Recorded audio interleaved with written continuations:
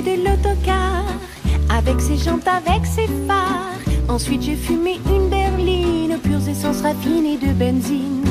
Paris, j'aime ton gasoil, l'odeur de ton excitation moteur. Paris, tu es la capitale, la lettre P en sonneur initial. Car tu sens si bon l'été, sous ta chape de plomb soufrée, que j'ai l'inspiration fatale. Tu seras toujours romantique, même au temps des pics qui goudronnent tes monuments et font pleurer tous les yeux des amants.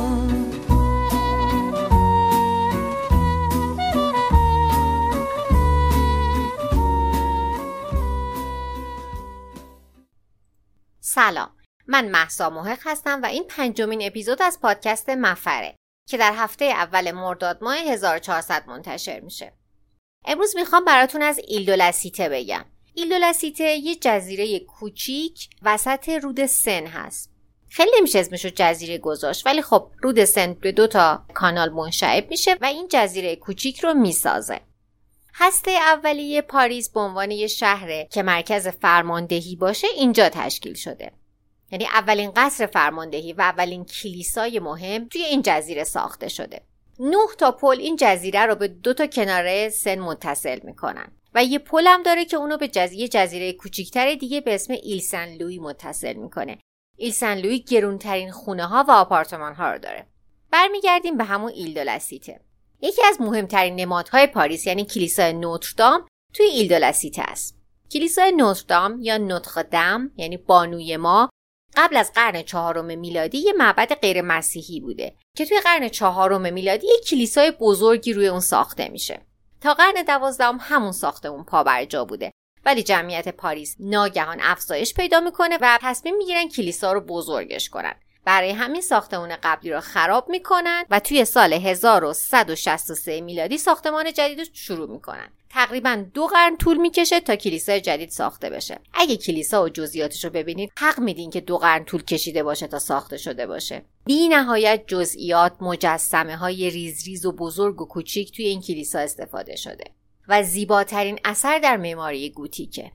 در مورد مجسمه ها، درهاش که 3 در ورودی داره، تقریباً حالت موزه طوری که داخلش هست، میشه ساعت‌ها صحبت کرد. توی این پادکست خیلی نمیخوام از جزئیات معماریش براتون بگم. این کلیسا یک سری ناقوس هم داره که فقط در موارد استثنایی چند بار در سال نواخته میشه. مثلا 11 نوامبر که سال روز پایان جنگ جهانی اوله و این ناقوس‌ها 3 بار در این روز به صدا در میان. گفتم نوتردام مجسمه‌های زیادی داره توی تزییناتش. یک سری مجسمه‌های شکل هیولا و ترسناک سر ناودونا هستن که اینا رو ساخته بودن برای اینکه ارواح خبیثه بترسن و وارد کلیسا نشن. کلیسای نوتردام توی ادبیات فرانسه هم جا داره. ویکتور هوگو در سال 1831 توی رمان گوشپشت نوتردام این کلیسا رو محور داستانگویی خودش قرار داده.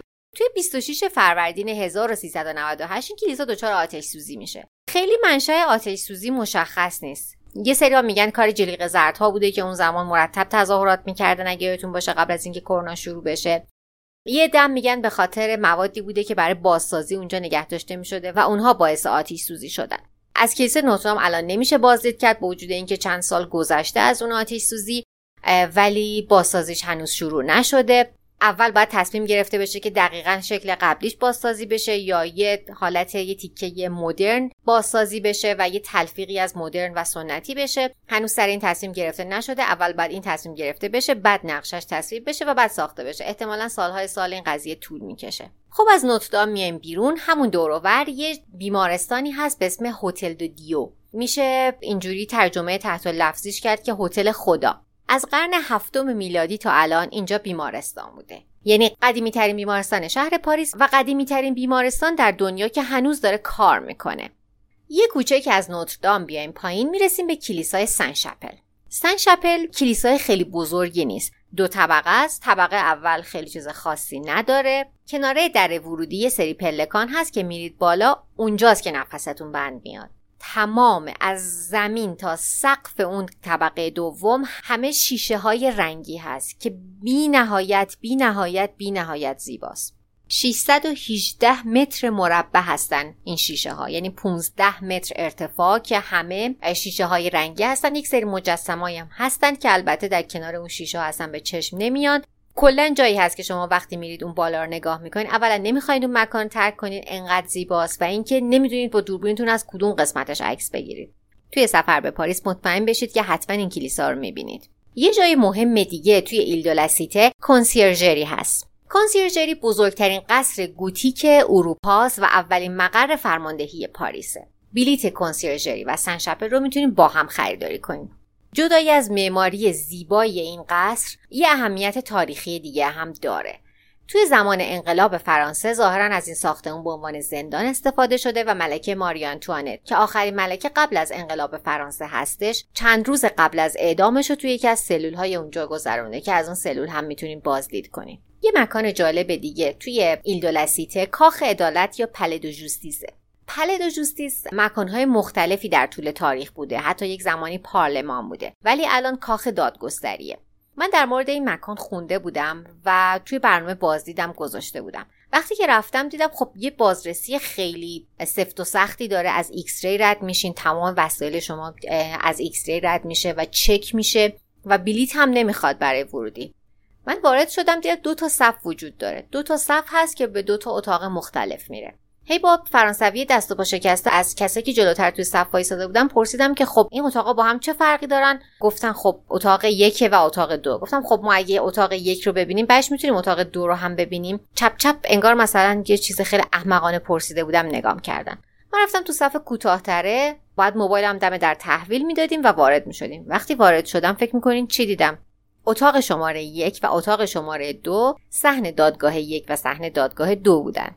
بله، من نشستم جزء تماشاچی‌ها و توی اون اتاق داشت دزدی محاکمه میشد که چند فقره دزدی انجام داده بود. یه چند دقیقه گذشت از پلیس اون اتاق پرسیدم من میتونم از این در برم بیرون؟ گفت بله. فکر کنم اونم فهمیده بود که من اشتباهی اومدم. خلاصه سریع از اونجا فرار کردم و رفتم.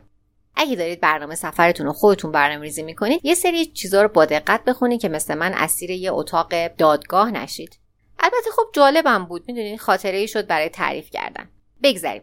انتهای این منطقه جزیره مانند به یه میدونی میرسه به اسم میدون وقگلان.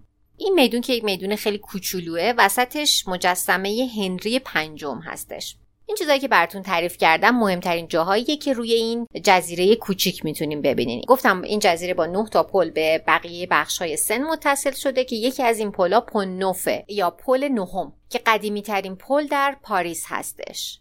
اگر بخواین روی رودستان قایق سواری کنین باید بیاین کنار پونوف و اونجا میتونید کروز سن بخرید. الان هم که دیگه نمیشه قفل زد روی پل هنر، عاشقا قفلشون رو کنار این پل میزنن و کلیدشو میندازن توی سن. در مورد پلای معروف پاریس بعداً یه اپیزود جداگونه خواهیم داشت. امیدوارم که از گشت و گذار در این جزیره پاریسی خوشتون اومده باشه. On a souvent chanté des ponts à coups d'excès d'accordéon. Pour l'heure, voici que ces flonflons vont louer des pics de pollution. Avenue Bel Air ou sur les quais, on voudrait respirer en paix. Quand on sait que tes gaz sont fatales, ça fait sourire ce P en initial. Car tu sens si bon l'été, sous ta chape de plomb souffré, que j'ai l'inspiration fatale. Tu seras toujours romantique, même au temps des pics qui goudronnent tes monuments et font pleurer tous les yeux des amants. پادکست مفر در تمامی اپلیکیشن های پادگیر اندروید و iOS و همچنین پلتفرم های ناملیک، شنوتو و تهران پادکست با همین نام در دسترسه. صفحات شبکه‌های مجازیش رو هم با سرچ همین اسم پیدا می‌کنید. محق داتایارم که دیگه یادتونه. تا سرک کشیدن به لوکیشن بعدی مراقب خودتون باشید.